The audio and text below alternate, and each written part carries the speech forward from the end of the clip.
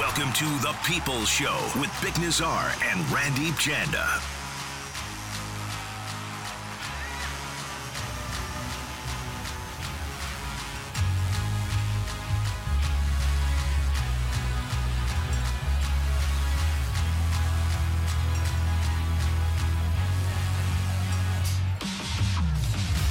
Hey, good afternoon. It is The People's Show. Bick Nazar, Randeep Janda, Dominic Shermatti, and you, the people, coming to you live from the Kintec studio. Kintec Footwear and Orthotics, Canada's favorite orthotic provider, supported by over 1,500 five-star Google reviews. Find your perfect fit at kintec.net.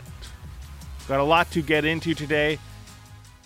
But as I'm sure you are aware, today is September 30th, with his Truth and Reconciliation Day, and in recognition of the National Day for Truth and Reconciliations, radio stations across the country are coming together to amplify, elevate, listen, and learn from Indigenous voices with a Day to Listen 2022 across Canada. It's in partnership with the Gord Downie and Chani Wenjack Fund. Listeners, you can tune in to radio stations across the country, including our music stations, Sonic 104.9, Jack 96.9, 6 a.m. to 6 p.m. today. You will hear stories from Indigenous leaders, residential school survivors, musicians, and teachers. And for more information, visit adaytolisten.ca. Randeep. Vic, a very important day as well. We've grown up in this community like everybody, and a lot of folks that maybe went through the school system. And I got to say, growing up, didn't know too much about residential schools and their impact to this day, their generational impact. So you mentioned a day to listen and learn. Absolutely right. This is a day to learn from the community, learn from survivors. And it's not only today, but I'm glad there is a day where we can focus on this, because those voices, they need to be heard. And hopefully this is just a start. And it was a tremendous pregame ceremony as well last night at the Canucks game. Inspirational messages by many leaders in the area as well. So it was fantastic to see that. And again, if you want more information, visit adaytolisten.ca. Bick Nazar and Randeep Janda here on The People's Show, also run by Dominic Shermatti. You can also chime in 650 into the Dunbar Lumber text message inbox, the smart alternative. Visit Dunbar Lumber on Bridge Street in Ladner or Arbutus in Vancouver, online at dunbarlumber.com. So there was a game last night. We'll hear from Bruce Boudreau, who met with media earlier today as well after a skate. Takeaways from last night, Randy. We talked a little bit on the post-game show. Are you as fired up as people, I think, are over that result? A solid 40 minutes of hockey. The final 20, not what you want to see. And I'm not going to lose my mind over a preseason game, but if you look at that final 20 minutes, you can clearly tell that Dave Haxtell was not happy with his team. Remember, his team was missing 2 NHL players from the roster in that game. They lost 2 bodies, Michael Kempny and Jonas Donskoy. And being up 3-1, that should be, all right, they're on the ropes. We're going to finish this off in the final 20 minutes. Just building those good habits. And sometimes they don't happen in the preseason, but yesterday was an opportunity where it could have. I can understand why Bruce Boudreau, I can understand why Jim Rutherford, he mentioned it on Sunday or Monday, how he wasn't happy with the effort. I'm sure certain managers and certain coaches on that team are not happy with the final 20 minutes, and I'm not losing my mind, but that's not something you want to see even in a preseason game where you're in control of that game. That second period, they didn't score, but they were dominating. And rather than finish the game, you let it slip away. Now, Bruce did mention how many shots that they missed last night. It was equal to the amount of shots they got on net. 36 off the net, 36 on the net.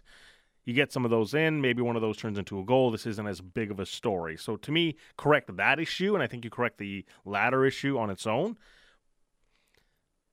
I guess it comes down to, like, what are you trying to accomplish? Like, I don't have the temperature for preseason results, really. For me, preseason is get the rust off your game, get up to game speed as well as you can in preparation for game 1 of the regular season. I understand, hey, you want to develop good habits. And to be honest, I some of the things that Bruce Boudreau said last night and that I imagine he's going to say this morning, probably more so to reinforce good habits publicly. Is it that much of a concern privately? And that's where I just kind of say I just don't have the temperature to get worked out of my framework of what I want to see in the preseason. No, it's not a concern. And if anything, if I'm the coaching staff, I might low-key actually want this early on in the year just to see. Just to serve as a reminder. Exactly. You're playing a couple of AHL-heavy teams, really. And you want to reinforce the point that every game is going to mean something and nothing is going to be given to you. If I'm the coach, this is gives you an opportunity to kind of reinforce that message. As a fan, as somebody who covers the team, you'd probably want to see a little bit more consistent effort. But if you're a coach, you're saying, you know what? It gives me an opportunity to raise my voice and reinforce the message that has been out in the media, has been out there, where you can't have a start to the season like you did last year. So, Bick, if anything, I'm with you. I'm not concerned. That, to me, is just not a good way to end the night, where it sets the story for a coach to say, you know what, I'm going to use this moment to go into what we were talking about last year. I'm going to reinforce what management is talking about. Which I think is fair. And it's fair. But I'm not coming to any freaking out. I'm not coming to any sweeping conclusions off of any preseason. No, we've seen the Detroit Lions go 4-0. Sure. It's like, oh, is this team good? And they go winless. You know who's unbeaten right now? The Seattle Kraken. Yeah. So that's all you need to say. It's again, I understand why people are concerned about it. It just doesn't raise my blood pressure at all. You play to win the game. Okay, I mentioned this on the regular season games. I mentioned this on the broadcast. I'm sorry you have to bring it up. I don't want to see overtime in preseason. I don't. All right, and this is not me being lazy that I don't want to do work for an extra, 7 to 10 minutes. 7 to 10 minutes, but it's meaningless hockey. Niels Oman crashes behind the net into Jack Rathbone in a meaningless overtime. Yeah, we don't need extra 7 minutes. You got to practice 3-on-3, Randy. You got to practice. Come on, they've been doing that their whole life, playing ball hockey and early on in their careers. You don't need to do it again. 3-on-3. We should. We're talking about the preseason, guys. Yeah. That's all I'm saying. Not a regular season game. Not the game. Not the game I love in the regular season. Not the game that they go out and die for. In the regular season. Yeah. I love that we both vibed on that immediately. Absolutely. We talking about preseason. You picked up what I threw down. We talking about preseason. What about settings? How am I going to make my teammates better in preseason? That's what Elias Pettersson saying. But let's we did this after the first preseason game, or the first couple of preseason games. Let's do a stock up, stock down. Is there anyone who had a bigger night than Andrei Kuzmenko? Nope. That stock, it's like is it AMC? Oh, hopefully it's not. Hopefully it doesn't crashing down. It rose, didn't it? It's shooting to the moon. It did, yeah. It did at one point. I don't know where it's at now. I long sold that stock, but it's Wait, shooting. Did you buy into AMC? I bought into AMC. Oh, okay. Yeah, I didn't make much money. No, I was not a part of the. I did not go to the moon. But you were part of the trend. I barely left the stratosphere. You were part of the trend? I was a part of that trend. Right. Good for you. Kuzmenko. Yeah, that was a huge night for him, right? You wanted to see a couple of things. And I think what I wanted to see was him continue to shoot. In that Calgary game, it didn't seem like he kind of teased what he could do. You could see he was, a heavy shot. He wasn't afraid to shoot. He was trying to find that open space. But yesterday, him and developing that chemistry with not only Elias Pettersson, which is something that you saw 5-on-5, you saw on the power play, but that pass, stepping into the pass from Quinn Hughes and just coming off that bench at the right time and then taking that shot. I love the fact that he was not shy in that regard, where maybe in that first game against Calgary, the puck is on his stick, easy tap in, he's not ready for it. Yesterday, he looked ready. And that's not going to take time for a guy that clearly is not afraid to shoot. And so yesterday, let's stock way up, probably higher than anybody. I think Elias Pettersson had a great game too, but will you kind of expect that from Elias Pettersson? Kuzmenko needed that game, and he showed it. Yeah, my stock up is for Andrei Kuzmenko as well, but Elias Pettersson too. You mentioned him; he looked fantastic. Welcome to the NHL, Shane Wright. Oh, well, that play as well, but the Church of Pettersson. He was the most engaged player, I would say, and the thing that was really encouraging, not just the 2 assists, 9 shot attempts. Yep. If there is a more aggressive Elias Pettersson forthcoming here, that is scary, because to get to that next level of breaking the threshold of 75, 80, 85 points, you're going to have to become a dominant shooter. And I don't just mean you can pick your spots. As far as shot share creation, you're going to have to start getting to that stage. We haven't seen that from Elias Pettersson. He's been rather hesitant at times to shoot and unleash a shot that it's not like someone's like, oh, it can be good. We all know it's good. He knows it's good. But it's almost as if he tries to be too deferential. Yeah. If he becomes a little bit more selfish, get that classic soccer striker mentality and just finish chances, get chances, sell out for tap-ins or things like that, if he starts developing that mentality and we start seeing him shoot 3-4 times a night, that's a big boost for the projection of Elias Pettersson this season. And you're starting to see that. What I like about his game especially is that, a couple of years ago, I think it was 2 years ago, and Jannik Hansen was talking about Bo Horvat and saying, hey, when you're paid a certain amount or you're in a top 6 role, the excuse of line mates does not matter, right? You're supposed to produce. When it comes to Elias Pettersson, I think we're starting to see that. Where Linus Karlsson, you can tell, Linus has a long way to go to be an everyday NHL player. Yesterday was an okay game for him. Flicked a couple of glove side wrist shots. Sure, he was nothing too troubling. No, and it was, he's keen to shoot, which is something I was looking to see. They were from distance. Yeah, and you hope for shoot, traffic. Yeah. But did he get any in tight chances? Not really. It was the guy's not afraid to shoot, but there's nothing dangerous about his shots. But that being said, Elias Pettersson, if he can even create, look dangerous, uplift some of his teammates of that quality, which are not to the same level of him, that's what good players are supposed to do. So it's not only about being more selfish. The fact that he's able to play a role where he can elevate those other guys, and I don't expect Linus Karlsson to be on that line full time. I think that was an experiment. Yeah. Didn't go all that, it wasn't prolific, and you probably move on. But you give Linus Karlsson a chance. I don't know if he passed, but he was present. Let's put it that way. It wasn't a bad game. It wasn't a bad, but there was the wow factor wasn't there. When you're in a spot where you have to have standout games. Sure. Was that a standout game for him? No, it wasn't. And he was filling in. The only real standout game He was the Broadway stand-in. That's basically it. Pretty much. Yeah, and that was, the only standout game was really Kuzmenko, I think, of the players that you wanted to see more from. However, another stock up that I'd give out, and this is not based on, wow, this person really influenced the game, but to me, Dakota Joshua and what he brings and how different it is to the Canucks roster, that's one stock up for me because it's just so different. The Canucks haven't had a player like that, even if it's 9 minutes or 10 minutes a game, different identity, and he's going to keep people honest out there on the ice with 6 hits last night. Well, Keith the Water Guy is saying that as well. Dakota Joshua's stock up for him. Again, it was rather a low event. You didn't notice him too much, but the thing that you want to see is, are you bringing physicality? And there were 2 massive hits that you could just see, okay, the physical presence that a lot of people wanted. Zach McEwen, Jonah Gadjevic's names have been echoed here by Canucks fans quite a great deal over the last couple of years, last season especially, obviously. But there looked a little bit more functionality to his game.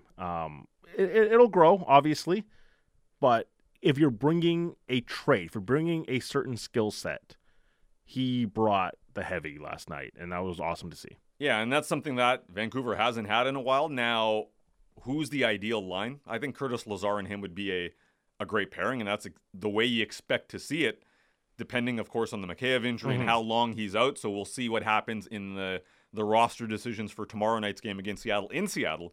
But with Dakota Joshua, I think if you can pair the right skill set next to him, a little bit more of an influence on the game, I think Nils Åman has shown good things. Okay, well, let's talk about the right influence then, because I think someone that had an interesting game last night, the underlying numbers would really suggest he had a fantastic game. I just thought it was fine. But like Nils Höglander, we've talked about, you're not on the fourth line because Dickinson and Lazar and Joshua just make sense as the fourth line. What if there's a scenario where it's not a Kuzmenko versus Höglander battle, where if you're going to be tenacious, and he worked really hard last night. There was energy in his game. There was energy, and there was forecheck, savviness, and managed to create a turnover or 2 in the offensive zone, just working hard there. What if it's Dickinson versus Höglander as a camp battle here rather than Kuzmenko? Because based on what Kuzmenko did last night, suddenly there's just a huge gap here. And the biggest, I think, the selling point for Kuzmenko is obviously the shot, the playmaking. It's in a top 6 level. Now, with Nils Höglander, I'm with you. I think the energy was there. He was aggressive on the forecheck. what does he provide that Dickinson doesn't? Those things. Yeah, right? And probably a little bit more offense as well. However, well, that's the key, right? Yeah. Does that open up the ice a little bit more that you don't have to just put out the fourth line and say, hey, just get to the other end and dump it in and we'll change and we'll try to win the puck back that way. Yeah. If you can create offense next to someone with Dakota Joshua, which is a different skill set than Lazar and Dickinson are going to have. Is that something that's more interesting to And you? I would like to see that line. I'd like to see Lazar, Höglander, Dakota Joshua, because what you could do, and I'm not saying this is going to be the exact same thing that you have that Vegas had, but remember Vegas, when they were going a few years back, remember that fourth line with Ryan Reeves on it? Where they weren't necessarily a scoring fourth line. But what did they do? They went out, they were energetic, they played a heavy game, and they were aggressive on the forecheck. And at the very least, what they did was box in teams in the defensive zone and bring out those top two lines that were fresh. And essentially what you had was you had a tired line playing against your top two lines, and you were in trouble. And that's the ideal, where you're saying you have a speedy and a heavy physical fourth line that is able to do that. I think Höglander, if he can disrupt and be active in that neutral zone, be aggressive on the forecheck. And it doesn't have to look like crushing guys through the boards like no. we saw with Dakota Joshua, but engage physically. Sure, and if you're the F2 coming in, are you there to support? And I think Niels Höglander can be either one of those, where he's disrupting as the first forward in or the second forward in. So I would rather see Niels Höglander. It's a little bit more high event, which I know if you're a Jason Dickinson fan out there, all five of you, that might be something that you're probably saying, okay, that might be a little too much going on, where Jason Dickinson, he's safe. He's not going to give you much offensively, but at the very least, you've got a responsible forward who's not going to give up that much either. And I think it's important, too, to recognize when we're talking about the bottom end of the roster, and this is something Bruce has talked about even going back to last year, it doesn't have to be, this is our lineup, it's going to be the same every night. A, there's going to be injuries, but B, you can play situationally. Are there going to be days and games where you want Dickinson over Höglander? Probably. Are there going to be games where you want Höglander over Dickinson? Probably. And you can play that matchup role if they're all in the roster. I think we can all sit here and say Niels Höglander is one of the 12 most talented forwards that they have. We've debated role for him. And if there's an energy component to his game, which it's difficult to bring, and it requires him evolving a little bit too. But if he's willing to do that, well, then you would rather him than Jason Dickinson, because there's just more pop to his game that is not going to be provided by Dickinson. Well, a big criticism of Höglander previously has also been, in certain games he's really engaged. Other ones, he's kind of MIA, maybe a little bit more perimeter than you want to see, where this is a way you can break through that. This is a challenge to Niels Höglander, say you have to be better. But at the same time, that competition factor of, hey, if you slip up, there's somebody right behind you that wants that role. I think last year, even though the Canucks in theory had depth, as the season went on, we saw that depth really wasn't there. And you were pretty much given an opportunity to play in the lineup, even if you're Jason Dickinson or Niels Höglander for that matter. That's changed this year. Once everybody's healthy, there's going to be legit, competition. And I look at, this scenario where you're Niels Höglander. Yeah, absolutely. This should be a good spot for him, because I don't think you can rely on his offense at this point in his career, but you want to get the best effort out of him. And on that line, there's a blend. There's a nice balance of physicality, intimidation. Even yesterday, Dakota Joshua, when he was on the ice, Seattle noticed. Seattle was in a position to take notice of what was going on. And I do think that's important. It's the Milan Lucic factor. When he's going around hitting people, or one of his teammates does it, guys puff out their chest and say, yeah, we did that. And we're not worried about the retribution, because we got this guy playing alongside us. That does matter, and you play a little bit more confident. I think that would work for a Niels Höglander as well.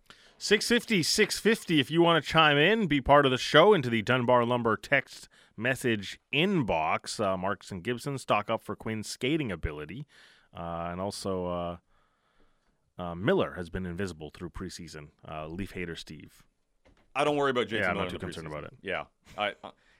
If he's costing you a game or something like that, I didn't like the Connor Garland giveaway in the neutral zone that led to the equalizer. Oh, yeah. That was brutal. But if you're not seeing plays like that, I'm not worried.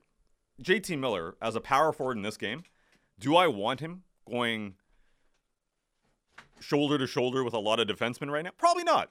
Hey, go at 80%. I don't mind that. I know that's probably contrary to what Bruce Boudreau's comments are and what they want to see, but you got to remember, some of these guys play a little differently.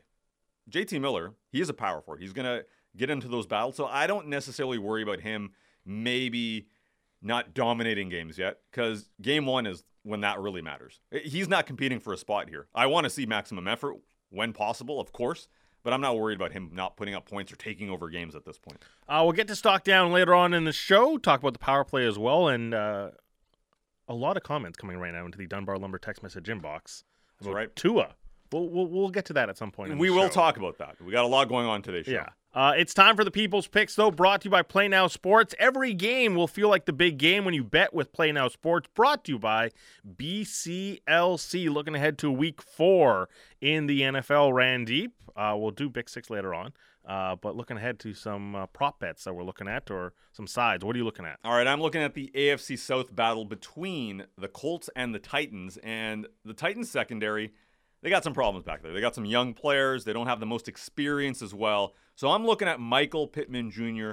for receiving yards over 85 this weekend.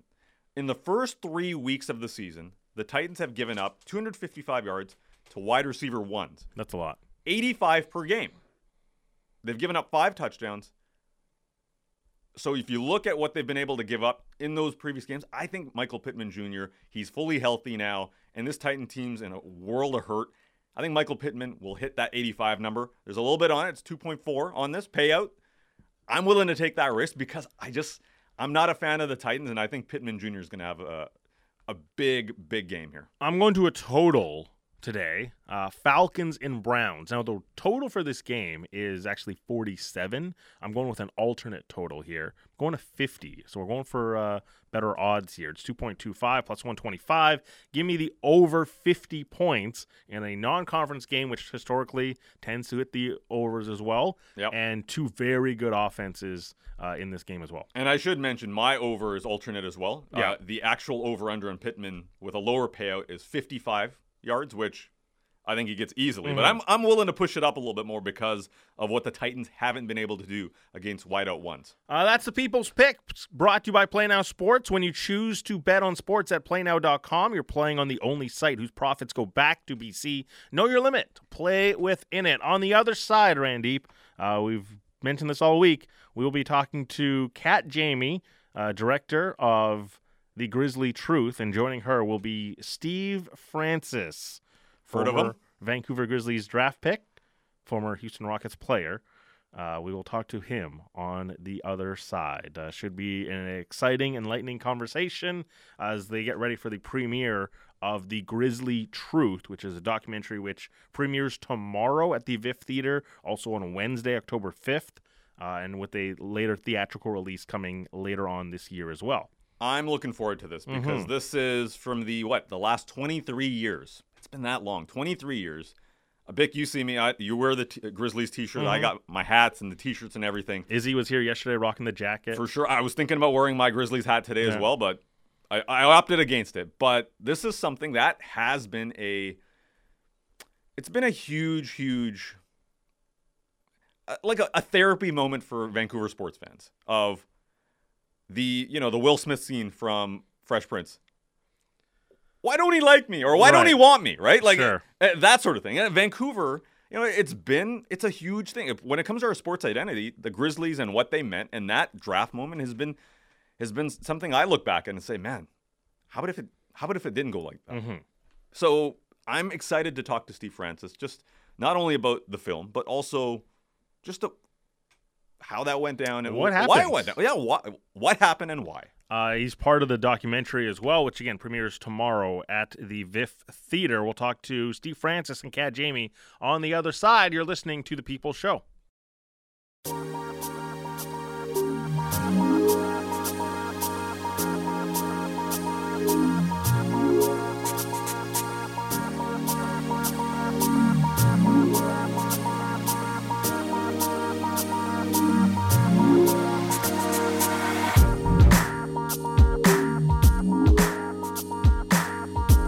Final segment of the People's Show. Bick Nazar, Randeep Janda. It's Dominic Shermatti as well, coming to you live from the Kintex studio.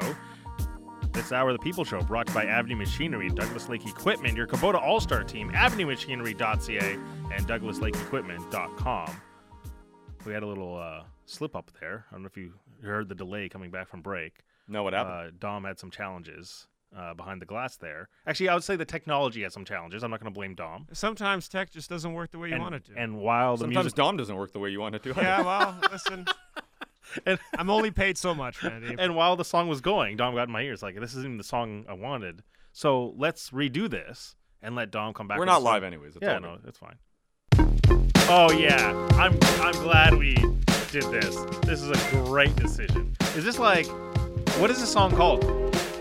This is the East Village. Okay, so I was gonna say this sounds like Empire State of Mind. This would have been playing in my 3.2 Acura TL back in the day. I was gonna say that there had to be Some a New subwoofers York going on. reference. This sounds like Empire State of Mind. Knockoff version. Yeah, obviously. But like, It's a decent beat though. can you start it from the top again? That bass. Yeah. Wait for it. Yeah. Tell me this doesn't sound like... It does. Yeah. It does. A little bit more synthesized. Yeah, please stop singing. I don't want to get copyright flagged. Bick will be Oh. freestyling to Yeah, this beat that's cool. this weekend at a bar near you. No, I gotta chill out this weekend. No, I'm working the game tomorrow. That's right. We'll be working that together. Yeah. All right. Well, let's get to it. It's Oh, come on, lean into it. Don't be so shy, Bick. no. You had a winning week last week, I man. I did. I just didn't want to get because I had the first winning week, and I didn't want to get too high on my own supply here. So I'm just trying to ease my way into it because I know you guys love to jump all over it. You had a winning week. I got no beef with you this week, although I'm trying to be even keel is what I'm trying to do. Not get too high, not get too low, because I think that was my mistake. Although I did say, like, hey, No, come on. Takes a Hubris little is a wits to great trust. thing in radio. Please, please be arrogant. you're pro hubris and slander. That's Oh, what yeah. you're all about for radio here. Absolutely. And I live that life. All right, let's get to it. It is Big Six.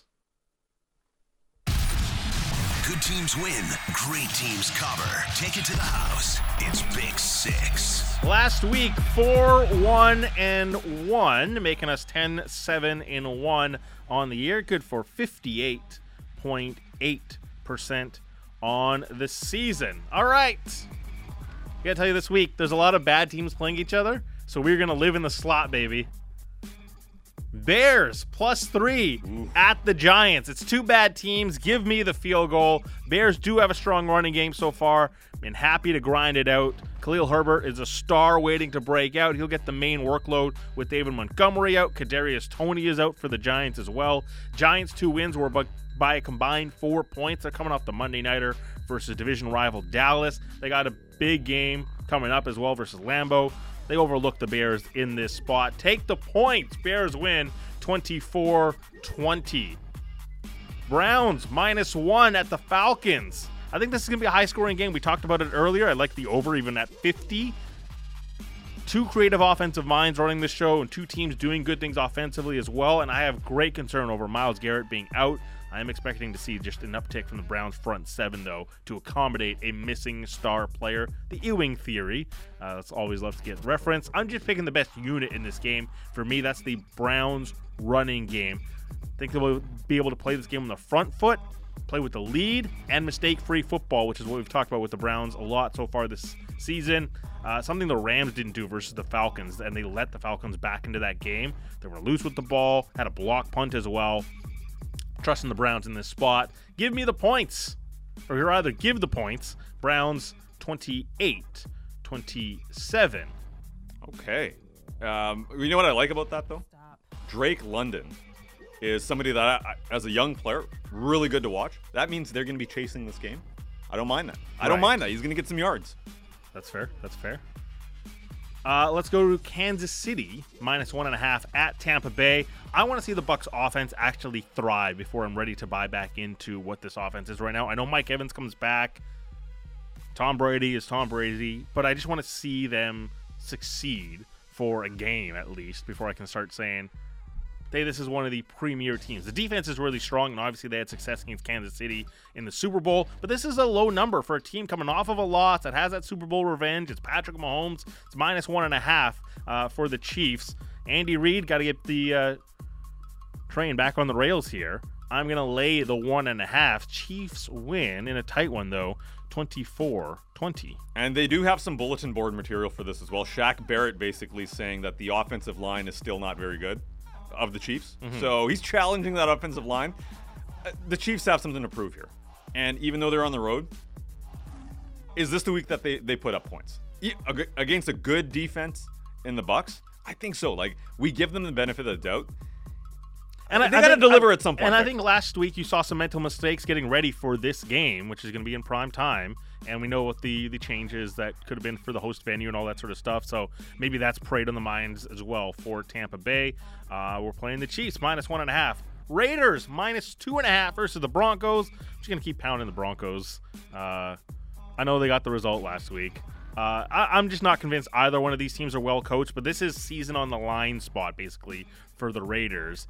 If they're to have any hope this season, you have to get this one right at home versus a division rival, and you're 0-3. This is the kitchen sink game. You don't win this one, Josh McDaniels, he's a fugazi as a head coach. Yeah, it's over. He's done. Like, it's we don't need to pretend anymore that he's got this all figured out on the second stint. You go 0-4, you make the trade for Devontae Adams, and you can't get results.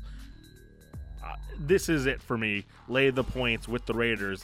They win 24-17. I'm going to back the Saints, Randy, in a London game, +3. The true London derby. Yeah. So there's no home field advantage or anything. Vikings are traveling late, though. And, I got my concerns about the Saints offense. I still really like the defense. And, I don't love that the Vikings traveled late into London. They're going to play this out, say, like, hey, we can deal with the time difference and all that sort of stuff.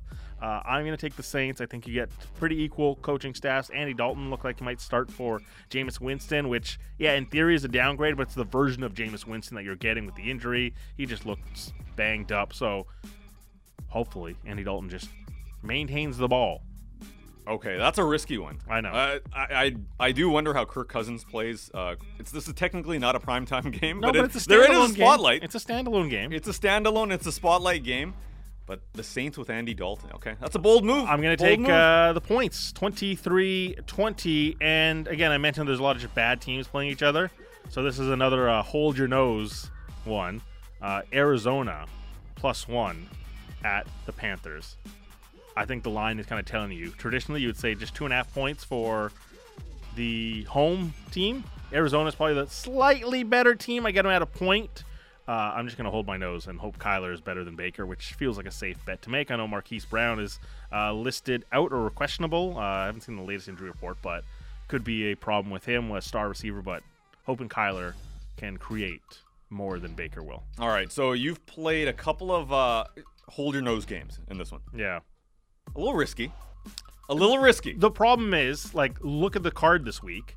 It's Buffalo's playing Baltimore. Yeah. Marquee teams. KC's playing Tampa. Marquee teams. Yeah. Rams are playing 49ers. Marquee teams. New England's playing Green Bay. Well, the Niners used to be a marquee team. Sure. But there's a lot of Jets Steelers. There's a lot of Seahawks Detroit games. There's a Chicago Bears game. There's a Chicago Giants game that we picked. So there is a lot of slop this week that I'm deciding to live in this week. Let's see how Big Six does this week. 4-1-1 last week.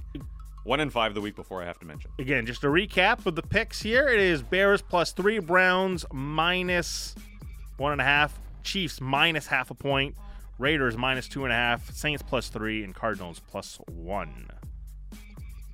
I'd like to say good luck, Big Vic, Six. Yeah. But that's not good content.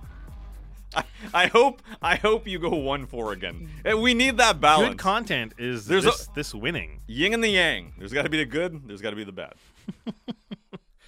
We saw a little bit of good, saw a little bit of bad last night.